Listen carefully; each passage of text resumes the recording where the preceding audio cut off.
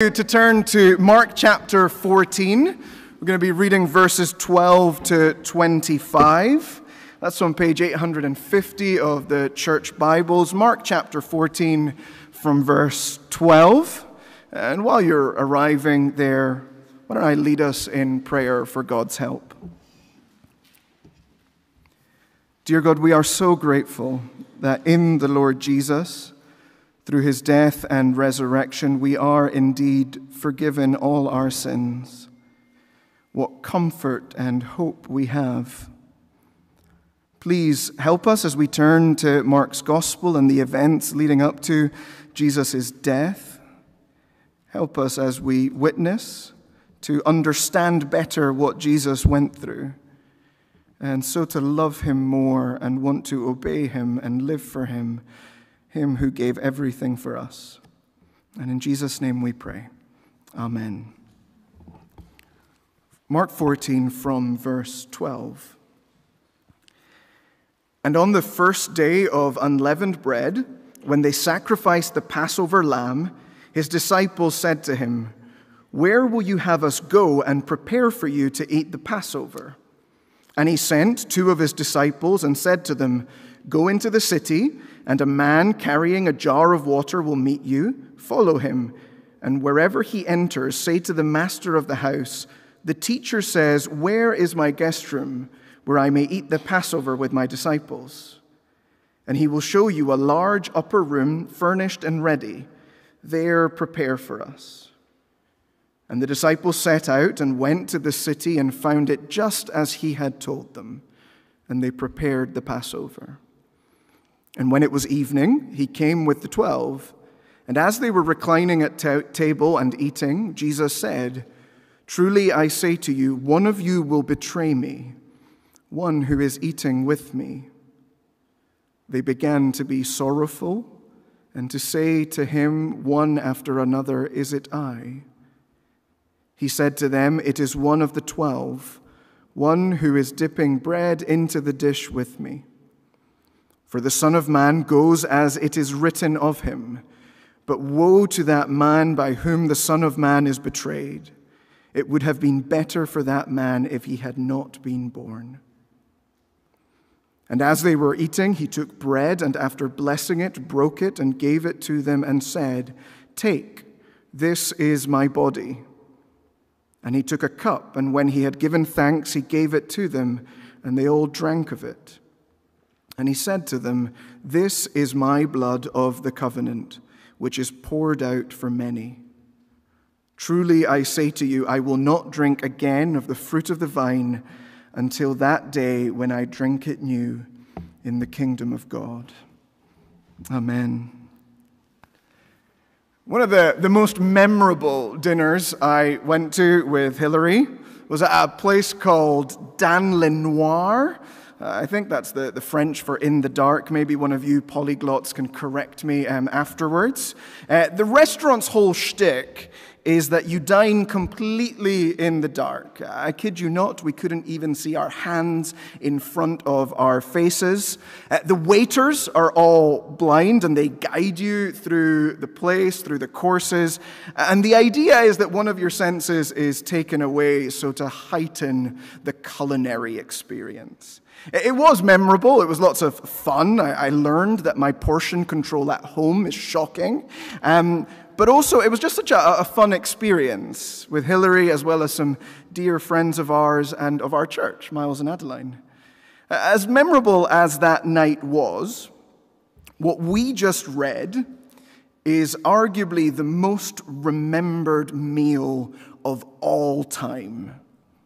The famous painting of The Last Supper by Da Vinci is one of the most admired and studied and reproduced artworks the world has ever known, valued at around about £500 million, some would say, but it's impossible to price one of the most iconic works of art in the world.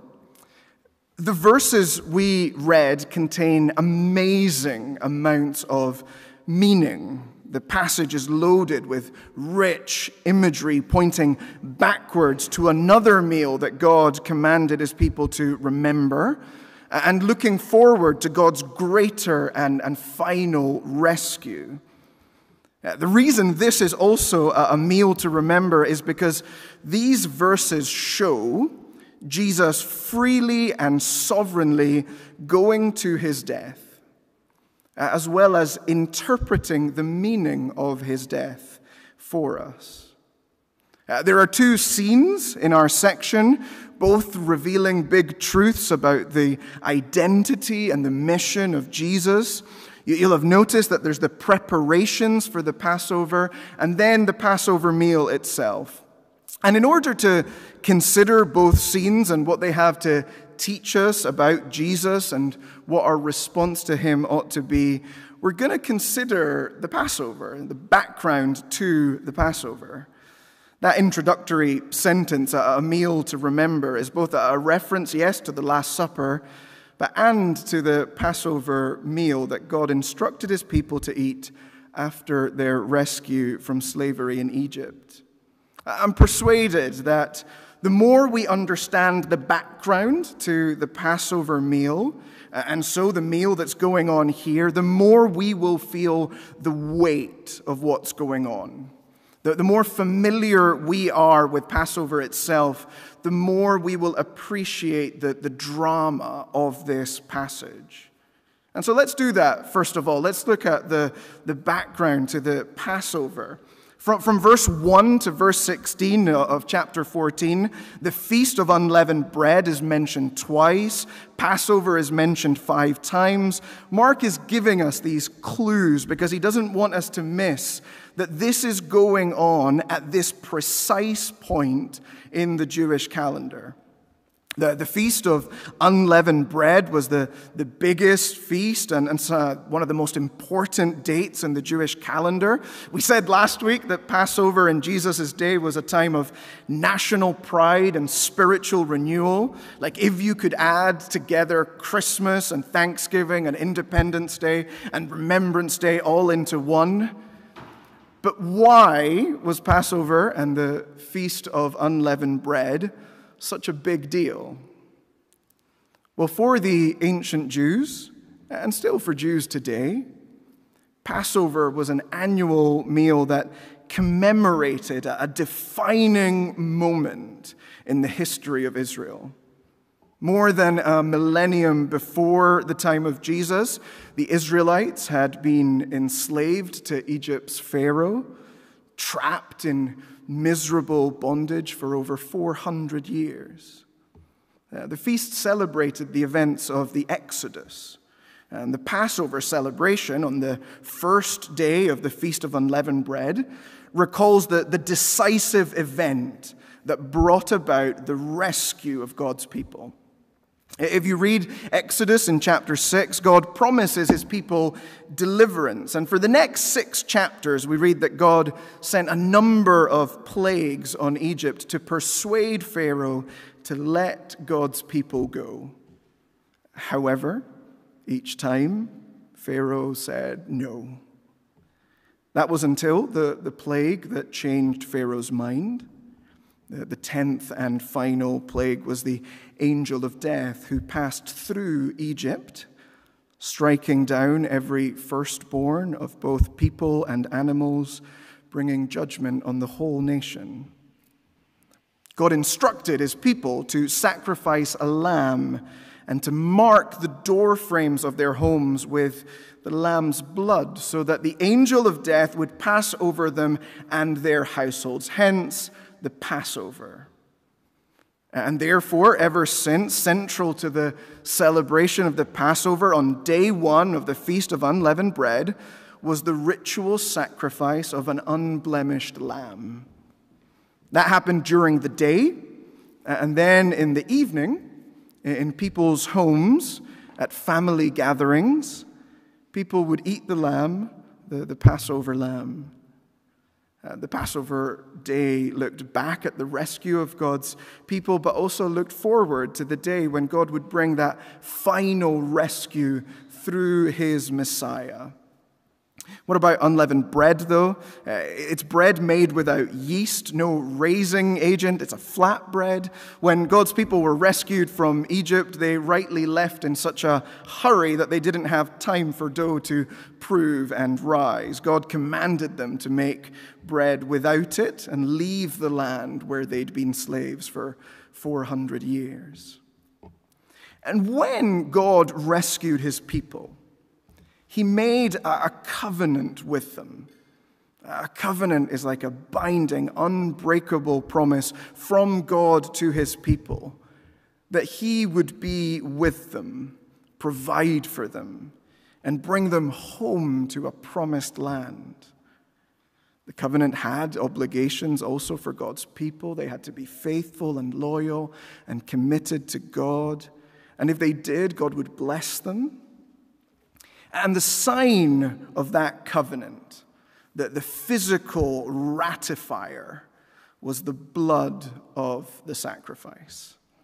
When we get to Exodus 24, verse 8, we read, "Behold the blood of the covenant that the Lord has made with you in accordance with all these words."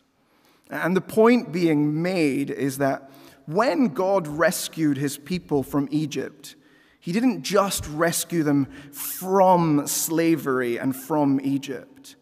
He rescued them for a relationship with him into an unbreakable covenant. And so are we starting to see how powerful a story this is at the heart of Jewish identity and culture and nationalism and pride?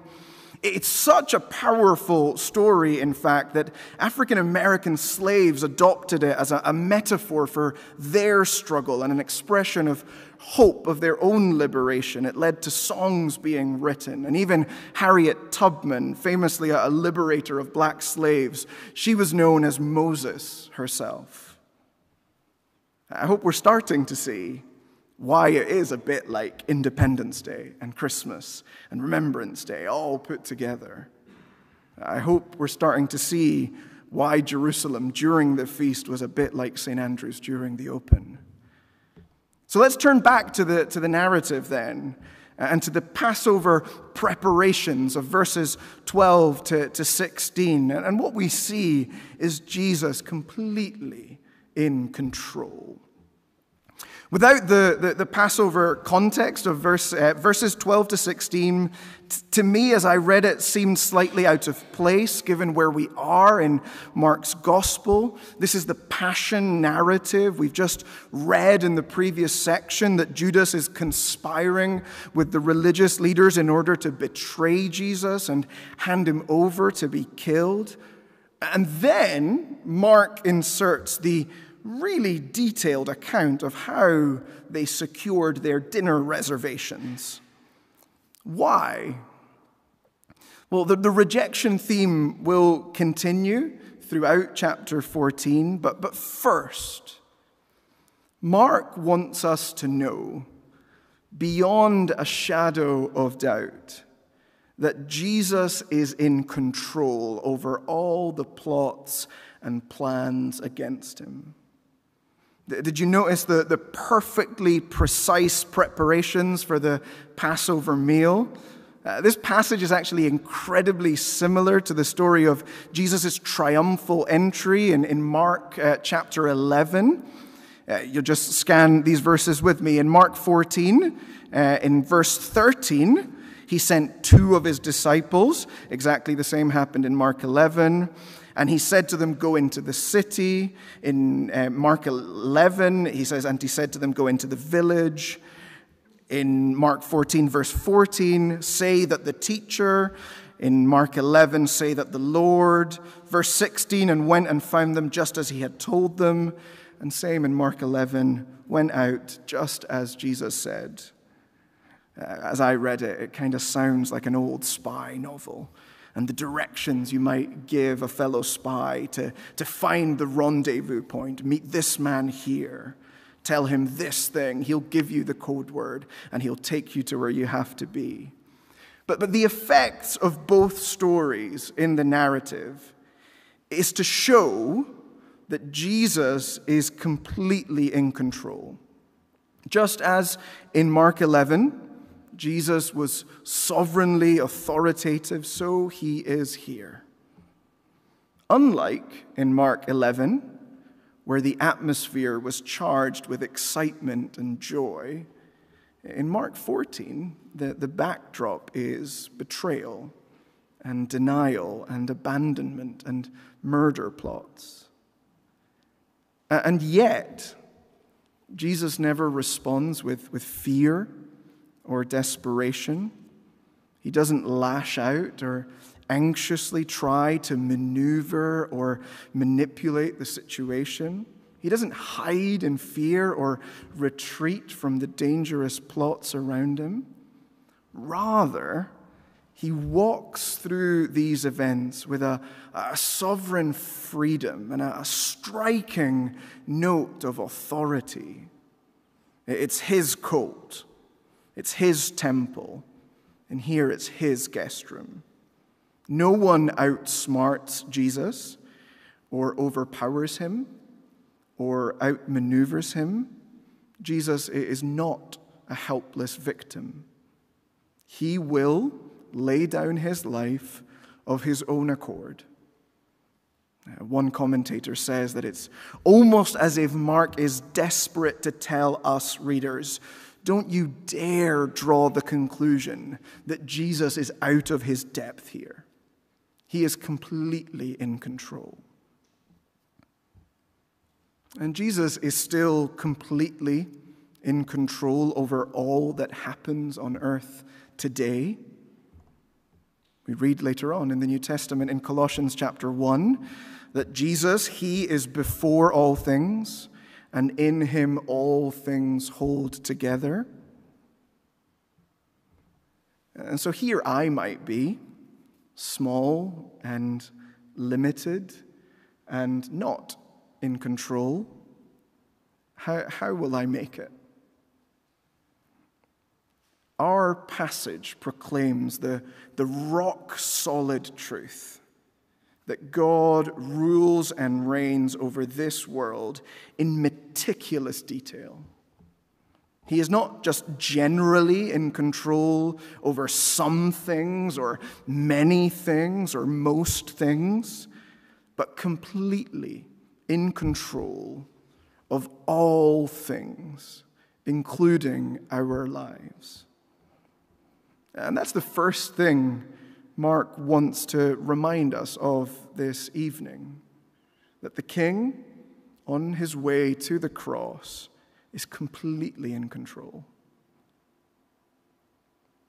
Mark also wants to tell us that Jesus, the one who is completely and lovingly in control, is in control because he has a job to do. He's on a mission, a rescue mission, which leads us to our second point, the Passover meal itself and the King's greater rescue mission. The next section opens with the meal itself in verse 18. As they were reclining at table and eating, Jesus said, "Truly I say to you, one of you will betray me, one who is eating with me." Again, betrayal doesn't take Jesus by surprise. He predicts it. And he says that it was prophesied in verse 21. "For the Son of Man goes as it is written of him." But he also condemns the person who is to carry out the betrayal. Same again, verse 21, "But woe to that man by whom the Son of Man is betrayed. It would have been better for that man if he had not been born." This betrayal is a great evil, and God will render judgment. But it is all part of God's all-wise and predestined plan. We might be tempted to panic as we come to a verse like this. How can God be sovereign, but humans are still responsible for what we do? It's not that God in his sovereignty coerced Judas to carry out the evil act of betraying Jesus. Rather, the sovereign God worked his will in and through the choices of his creatures. Judas did exactly what Judas wanted to do, but God brought good out of evil, redemption out of treachery. By saying, "The Son of Man goes as it is written of him," in verse 21, Jesus was letting his shocked and sorrowful disciples know that the events were playing out exactly as the Father had ordained them from the beginning of the world. Jesus goes on, and we read in verse 22 that as they were eating, he took bread, and after blessing it, broke it and gave it to them and said, "Take, this is my body." And he took a cup, and when he had given thanks, he gave it to them, and they all drank of it. And he said to them, "This is my blood of the covenant, which is poured out for many. Truly I say to you, I will not drink again of the fruit of the vine until that day when I drink it new in the kingdom of God." The Passover meal included 4 points at which the presider or the host, holding a glass of wine, got up and explained the feast's meaning. The 4 cups represented the 4 promises made by God in Exodus chapter 6. The promises were rescue from Egypt, freedom from slavery, redemption by God's power, and renewed relationship with God. And the 3rd cup is when Jesus, the host, interrupts proceedings and astonishingly departs from the script. Imagine the astonishment of the disciples when Jesus, blessing the elements and explaining their symbolism. Imagine how they must have felt when Jesus departs from 1,400 years of tradition, departs from the script that has been reenacted by generation after generation. And instead, he explains the divine design for his death in picture form. He puts death into the symbols offered by the meal, the broken bread representing his body, and the wine that is poured out representing the shedding of his blood. In detail, he shows them the bread and says, "This is my body." What Jesus does is shocking, but what he means is just as shocking.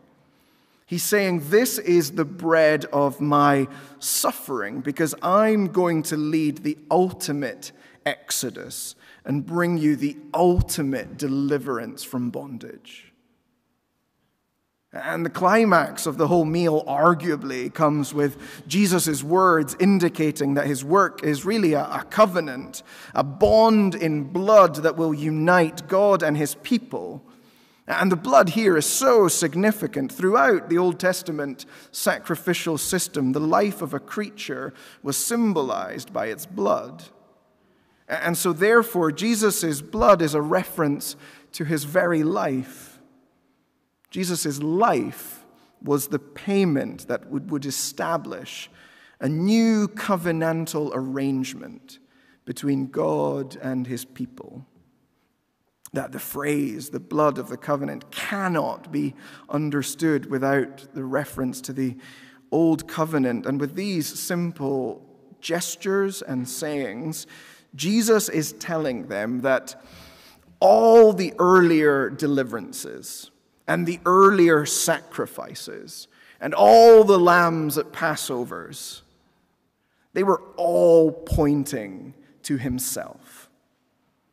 And just as the first Passover was observed the night before God redeemed the Israelites from slavery through the blood of lambs, this Passover meal was eaten the night before God redeemed the world from sin and death through the blood of Jesus. Verse 25, Jesus emphasizes the once and for all nature of his death. We've been thinking about that all evening. By his assertion that he will not drink again until the final kingdom. And therefore, in inviting his disciples to eat and drink, Jesus is inviting them to appropriate for themselves his death. He gives himself for them and to them and invites them to share in the benefits of his death. When we celebrate the Lord's Supper, it's a meal for sinners, not achievers.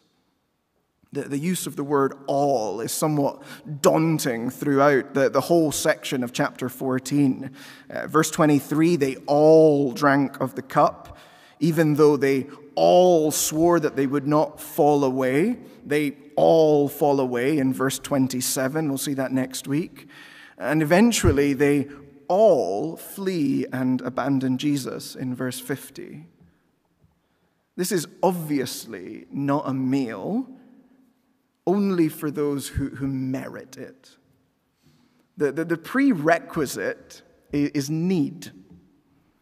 People who eat and drink have to recognize their need for food and drink. And taking this meal means recognizing your need for Jesus' body and blood to save you. On the cross, Jesus completed the work that would bring the people of God to God forever. To all the people like Peter who say, I've got this. And Jesus says, no, look again. Don't trust in what you do. Trust in what I do. I have you. I paid for you. I will never let you go. And if you're not trusting in Jesus, Jesus says to you, take it. Receive the benefits of my death as you enjoy a personal relationship with me. Enjoy all the benefits of my perfect, substitutionary, sacrificial suffering for you. Jesus invites you to, he commands you to repent and believe in him. Repent from your sin, your self-reliance, your rejection of his sovereign rule in your life, and to believe in his death as the means to save you. And if we are Christians here this evening, we're being invited to recognize the significance of Jesus' sacrificial death to rescue us from a fate far worse than slavery in Egypt. When John the Baptist saw Jesus for the first time, he said, look, the Lamb of God who takes away the sin of the world. The prophet Isaiah wrote about the Messiah, the Lord has laid on him the iniquity of us all. He was oppressed and afflicted, yet he did not open his mouth. He was led like a lamb to the slaughter. He poured out his life unto death and was numbered with the transgressors. When Jesus says, this is my body, this is my blood, he's saying, I'm the one Isaiah and John spoke about. I am the Lamb of God to which all other lambs pointed to. The Lamb that takes away the sin of the world. And on the cross, Jesus got what we deserved. The sin, the guilt and brokenness of the world fell upon him. He loved us so much. He took divine justice on himself so that we could be passed over forever. How can I not thank God for Jesus' resoluteness, his unwavering commitment to his mission to save me? He knew what was coming, but he loved me, so he kept going. Jesus signs off in verse 25. Truly I say to you, I will not drink again of the fruit of the vine until that day when I drink it new in the kingdom of God. Jesus' words look forward. to our glorious destiny. His death and resurrection enable Christians the enjoyment of the lavish and rich welcome into the kingdom of our Lord and Savior Jesus, as 2 Peter puts it. And just as we wrap everything together, imagine you were in Egypt just after the first Passover. If you stopped one of the Israelites on their way out and you asked them, who are you and what's going on here? They would say, I was a slave under a sentence of death, but I took shelter under the blood of the Lamb and escaped the bondage. And now God lives in our midst, and we're following him to the promised land. That is exactly what Christians say today. If you're trusting in Jesus' sacrifice, the greatest longings of our hearts will be satisfied on the day you sit down for that eternal feast in the promised kingdom of God. And it's on that hope that let's finish by praying.